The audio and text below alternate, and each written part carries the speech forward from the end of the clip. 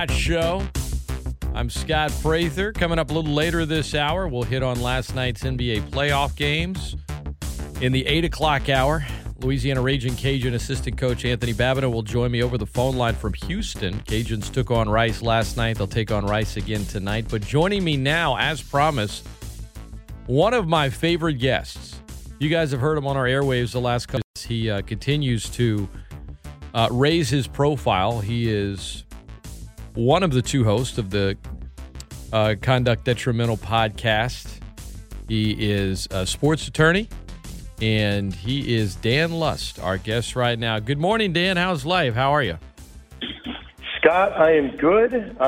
We'll say the world of sports continues to keep me busy, but busy is good. So all good over here. You know, one of the reasons you're my favorite guest is in dealing with sports, it doesn't matter what day of the year it is. There's always going to be at least one story that you can dig up that has to do with the legal side of sports. It's 24/7, 365, and oftentimes it's a lot more than one. And there's a number right now that have my interest, have the audience's interest, and it's why I wanted to bring you on. But for anyone listening that doesn't follow Dan, go follow him on Twitter at SportsLawLust. And if you want to follow the Conduct Detrimental Twitter handle, it is at ConDetrimental, and just a lot of really good information and insight, Dan. And I think I want to let me just start with Alvin Kamara, because Saints running back, arguably the best player on the team, a guy that is vitally important to him.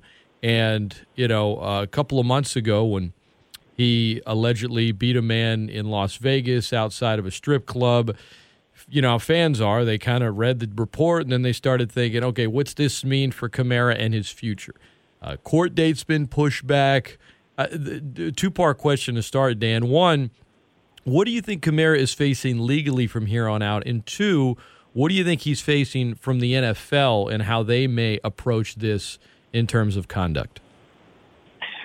Yeah, I guess there's two parts of it. So for those that don't know, obviously Kamara was charged with a felony relating to that incident. But with the busy off season between some trades with wide receivers moving and a lot of stuff on the legal front. Even this past week, you got another Raiders story, which I don't know, with the Raiders president being dismissed from the team. The NFL's very busy landscape has kind of pushed this story to the back. Now that said, it's a felony criminal case involving a very high-profile player who's a Pro Bowl running back, Alvin Kamara. So, when guys are charged with felonies, that usually results in some type of suspension. Obviously, felony or even any type of criminal charge is not required for a suspension, but just the way the numbers play out. If a charge results, usually a suspension follows or worse, right? Sometimes guys get released, but a player like Kamara, I think it'd be very surprising if he got released. Not surprising if he got a suspension. So, yeah, this hearing gets postponed, I think about a week or so at this point. But, yeah, I mean, that's, we have two dual process playing out, right? We have the criminal court playing out, and then, the NFL level playing out. And then maybe, right, if a civil lawsuit results, if the victim here initiates a civil case, you could have a third level. So, yeah, I think we're just seeing the beginning of this, and no real time frame as to when this will get resolved. But, as they say, Scott, the wheels of justice turn very slowly.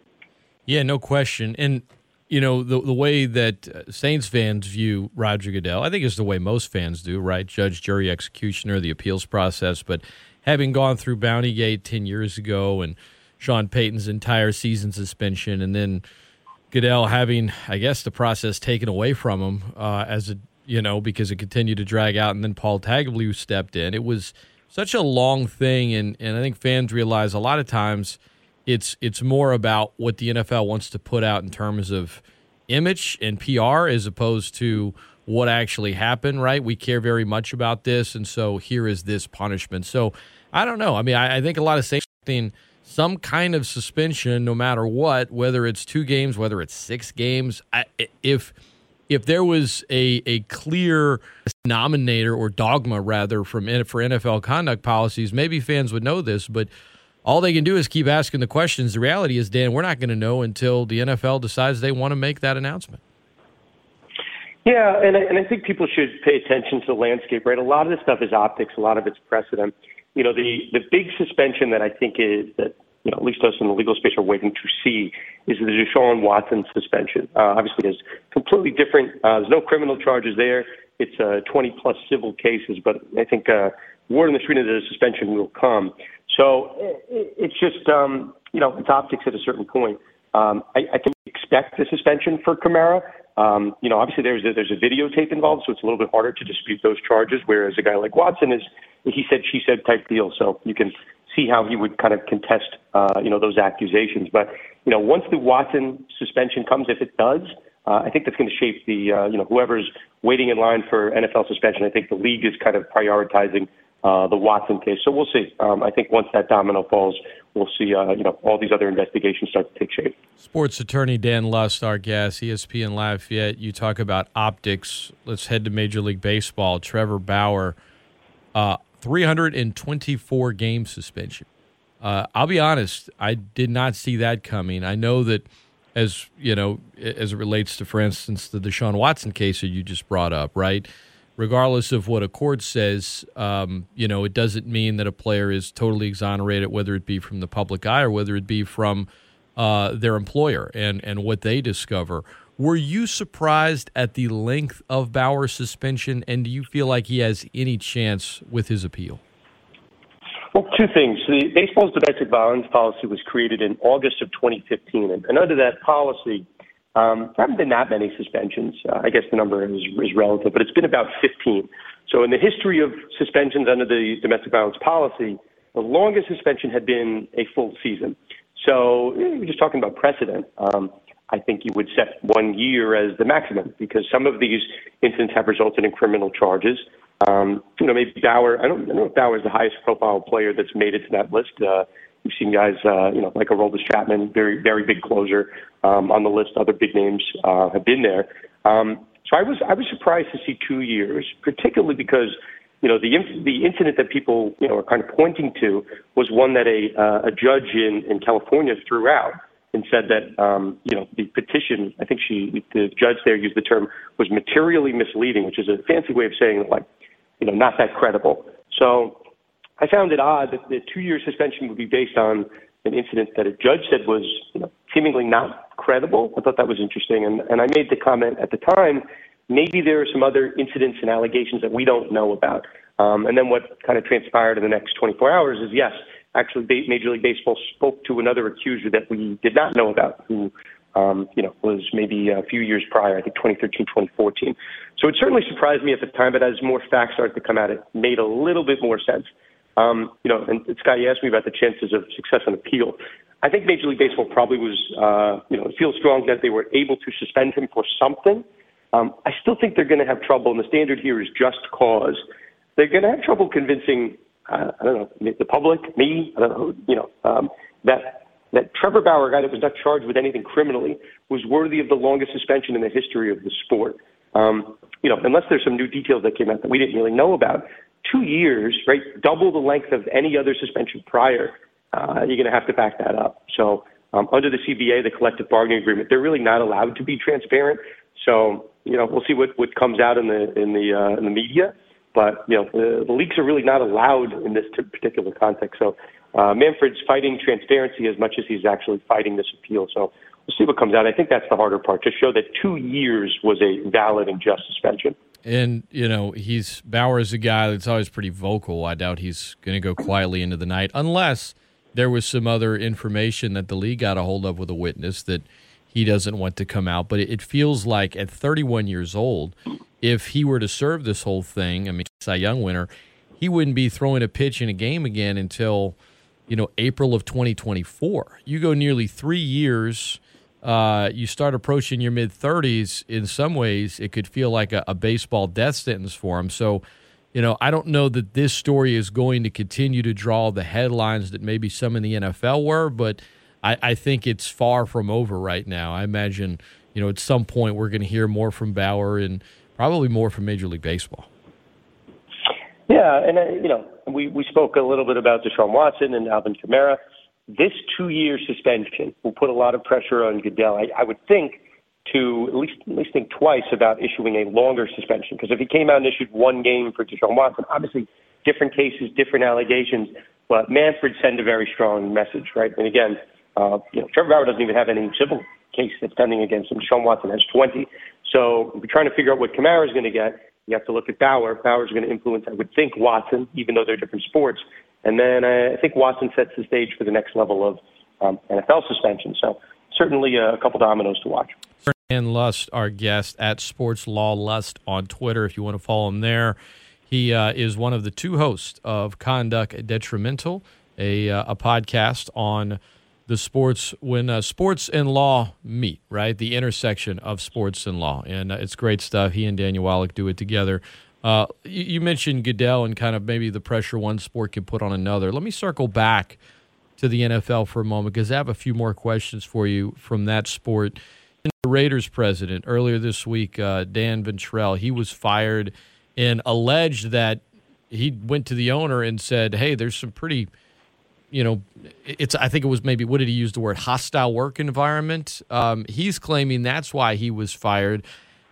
What can you tell us about this story? Because it hadn't made big headlines down here, but what does this mean in the NFL world? Yeah, I think people are kind of slow to pick the story up because we don't really know any details yet. But if you read through the breadcrumbs, Ventrelli, who is, I think an 18-year veteran of the organization, general counsel. He was appointed the president of the team. He issues the statement that he said he was fired from the position, and he alleges he was fired for reporting these allegations of a hostile work environment to the NFL. That Mark Davis, I guess, was involved somehow in these allegations. And once Mark Davis found out that this guy, Ventrelli went around his back right to Goodell and NFL HQ, was fired, right? And there's certainly protections. You can't fire someone for reporting toxic workplace or, a hostile workplace, to somebody else, be it a federal entity or whatnot. The part that I read very closely in Ventrelli's statement was that he wanted to protect female employees. So then my mind started going, and I go, listen, I don't think it's so much of a leap here to think that we are dealing with something, maybe what looks like what happened with Washington with Dan Snyder, right? Toxic workplace, sexual harassment, and sexual assault allegations over at Washington. Maybe that's what's going on at the Raiders HQ because, after the stuff happened with Snyder, I'm like, this is likely going to lead to some other allegations. And then you saw this stuff happen. The allegations come out with the Dallas Cowboys and now, the Raiders. So, people should be paying attention to it. And obviously, Scott, this. Congress is investigating, the Washington Commanders and Dan Snyder at a federal level for what's going on at their work site. So I don't think it would shock anyone if the Cowboys and now the Raiders get brought into those federal investigations. So people should be paying attention to it. You have three teams all in different markets with these type of allegations. All of a sudden, right, that's a national story. So I think the NFL, fans should be on notice. Congress is now, poking around the NFL landscape. So, yeah, I think it could be a big story. We'll see what comes of it. But, yeah, a high-profile guy, general counsel, president, being fired after reportedly, reporting these allegations to the NFL. There could be some teeth to it. The guy has retained his own lawyer, so we'll see what comes of it. Obviously, a story to closely monitor. Sometimes the NFL's partners, not to say that they won't report on something, they do. They point it out. But they're not going to have, say, a show of their talking heads debating it, right? So they'll give it some coverage, but won't sensationalize it. And they'll say, look, we're doing our job. It's not this. And maybe they're trying to be a good partner. If you want to define good a certain way. Anyway, that's just my thoughts on it. But last thing on NFL owners. You mentioned Dan Snyder, obviously, in Congress.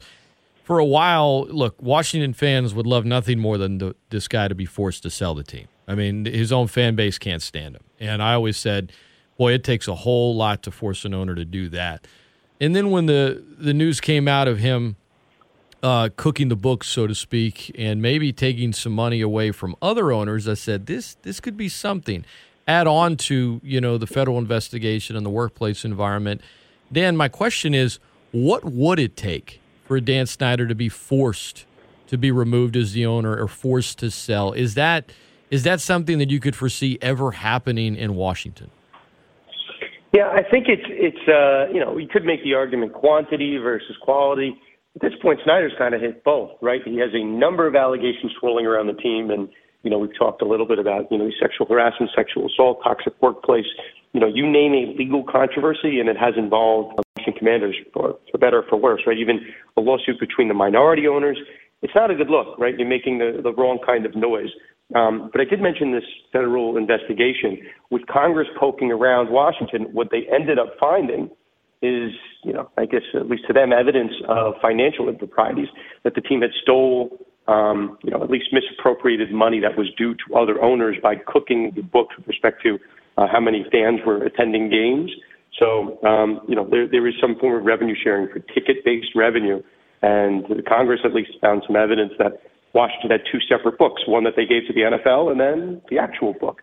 So I think the combination of messy allegations, pertaining to gender, we'll say sexual harassment type stuff, with stealing money from other owners, those type of allegations, it's established. And I think one or both is the right combination to get him removed.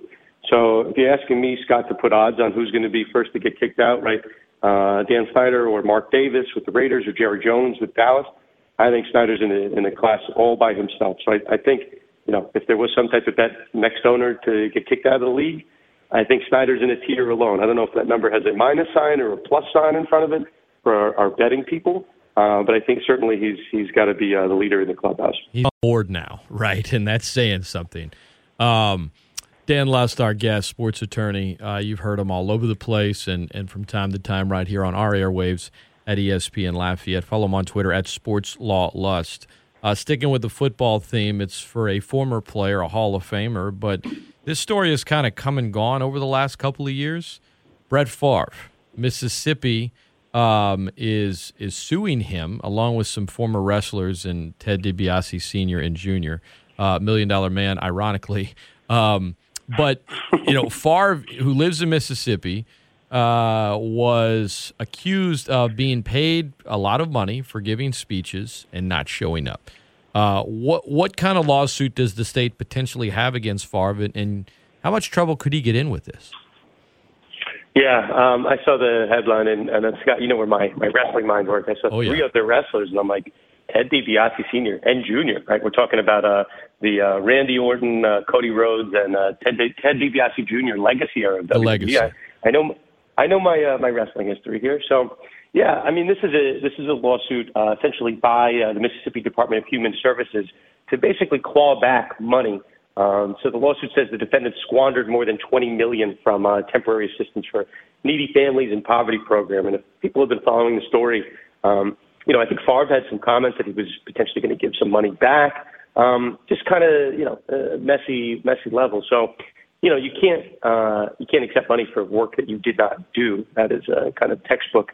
But the question is, what level did these people know, right, that they, money was supposed to go someplace or that they were actually being compensated for stuff they didn't do, right? Or maybe, right, somebody spoke at a certain event and they were compensated more than they thought they should have actually gotten. So the level of what we call in the legal field scienter, which is a fancy word for saying knowledge of fraud, is going to come into play here. So what Favre knew, what DiBiase knew, what the wrestlers knew, there's other football players involved, what they knew is certainly going to come into play here. So, yeah, we'll certainly see, but this is a messy lawsuit, and we'll see, obviously, what Mississippi had involved with this, because they were getting the money. I think Favre and these guys thought they were getting the money from a, up in front business from someone from the government. So, we'll see how much knowledge falls back on the government side of this. So, messy lawsuit, but Brett Favre finds himself in a tough spot here. Dan Lust, our guest, sports attorney Dan Lust. Who is your favorite wrestler of all time, Dan? Ooh, that's a tough one. I'm gonna go with the Macho Man. I mean, I tend to quote him far more than I quote any other wrestler. I think that's a safe pick. But I've been through the history. I watch all the docs, so Macho Man has held up over time. He's a Macho Man and maybe Flair to a certain point, but Flair has become more controversial in recent years. So I don't think I can say Flair anymore. But I'll go with the Macho Man. Yeah, Flair doesn't have to be your favorite, but he is the GOAT. I mean, he's the best of all time, right? Jet flying, wheeling, stealing. Yeah, 100%. Yeah, Daniel Bryan for me. But, I'll segue with that into, I could remember Daniel Bryan at his peak, and it wasn't that long ago. The yes chant was everywhere. There was a player for Michigan State's football team. Don't remember his name, but he would do it a lot during football games, and they'd bring him out for basketball games, and he'd lead the crowd, and they'd get going, and you just saw yes chants all over the place. Now, WWE, if they wanted to, or in this case, AEW, I know Brian isn't with WWE anymore, and there's probably some legalities to the yes thing, but my point is, if a wrestling corporation wanted to do an NIL deal with a student athlete, I'm sure there would be plenty of kids in college that would be like, wait, what? I'll do it for gear, right? I'll do it. You're going to put me on there? Sure, I'll promote it, right? I mean, it's the fun, the promos, all of that stuff. And as NIL continues to pick up, and we're kind of in this phase where it's somewhat new, and the NCAA can't keep up. What is some of the, I was reading an article last week about comparing state laws and proposed legislation for prospective student athletes in NIL. Dan, what are your thoughts on the legal current state of the name, image, likeness in college sports, and where do you think it might be, say, 5 to 10 years from now? Yeah, so, we just did a special edition of our show for college sports law. I think that's the biggest story in our field right now. What the law is, how the law is impacting college sports, how it will impact. So we're about a year into the NIL era, and really what the next year will look like will really, I think, determine the fate of college sports, whether the NCAA will exist, whether the Power Five, or if you're a college football junkie, maybe like the Power Two, whether those guys break off. For better or worse, the NCAA refused to adapt, preemptively strike. And what that led to was state governments coming in and thinking that they know how to legislate college sports better than the NCAA themselves. And I don't know, the NCAA was not acting, so maybe action is better than inaction. And what you have now is different laws across the country. Half the states have NIL laws, half of them do not. The ones that have NIL laws are different nuances to those. And then you have the issue, maybe across the country, who is enforcing this, right? You can have an NIL law on the books, but if the state attorney general is not going to police it, the NCAA is not going to police it, I don't know, what's the point of having these laws?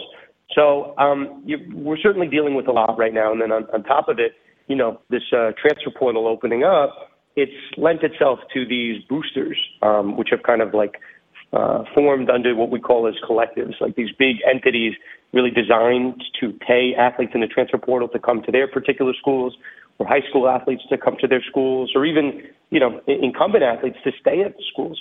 You have these boosters that are really dictating college sports. And maybe that's always been the case, Scott, but it's being done in a level where college sports fans are seeing it done very transparently.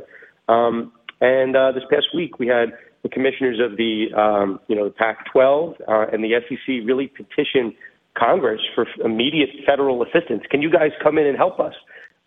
So red alert, red sirens going off everywhere. And we'll see now, states are free. There's a concept called federalism, which I don't want to get too much in the weeds, but, states are really free to do whatever they want in a particular industry or an area until the federal government comes in. That's why some states can have sports betting laws. Some states can legalize cannabis, and other states, just don't because, the federal government hasn't stepped in. We are hearing talk of a federal bill coming in to try to, make legislation uniform across the board. Same way that the drinking age across our country would be 21. They're trying to do that for college sports. Maybe that's good. Maybe that's bad. Maybe you're sitting here listening to this being like, I don't want the federal government involved in college sports at all. But whether we like it or not, college sports has a real issue that needs to be solved. If the NCAA is not going to come in and solve it, federal politicians think that they should. So that's what we're dealing with now. And, it is problematic. I'm not sure how to solve it. But federal, Congress, those guys seeming, they're circling here. They want to get their fingerprints on it all of a sudden. Yeah, I think it's going to be one of these evolving things that they'll come up with temporary solutions that are probably just going to create some more issues, and then they're going to react to it after that. I think it's going to be more reactive than proactive, and maybe a decade from now they'll settle into something that works, but it feels like they got a lot of work on their hands with this, Dan. Yeah, I mean, there's no right answers. Like, I've been sitting here on my soapbox for a year. I'm like, the way to solve these different state legislative issues is to have a federal law. And then I'm having people come back to me and say, well, why do we trust the federal government in our college sports? And I'm like, well, we already have state legislatures in our college sports. So people are upset that conference championships and national championships are being decided by state politicians and state-based boosters. The way to normalize that is by having a federal law. Not to say that states should be dealing with this or the federal government should be dealing with this, but we already have state legislatures in the sphere. So I don't know. There's really no right answers, but I think the NCAA is not doing anything. They have not done anything for 10 months. So I think creative solutions are better than no solutions, because inaction by the NCAA for the last 10 months has got us here, which I think everyone can agree there's a problem. We need a sheriff in town to police this. So, if the NCAA is not going to do anything, I think everyone feels that we're kind of on the ship right now, and there's no one steering it. So there's no sheriff, no captain, whatever metaphor you want to use. Wow, West. Yeah. Right. Some efforts are better than none. I think I think we can all agree on that. Dan Lust has been our guest. Great stuff as always, Dan, man. Thanks for the knowledge. Guys, give him a follow on Twitter at SportsLawLust. Check out the Conduct Detrimental podcast that he does along with Daniel Wallach, and where the sports law intersection of there's a whole lot of it in the world of sports, man. Always have questions. Dan always has answers. I appreciate the time, man. All the best, continued success, and let's chat again in the future, my friend. My pleasure, Scott. Anytime. You got it.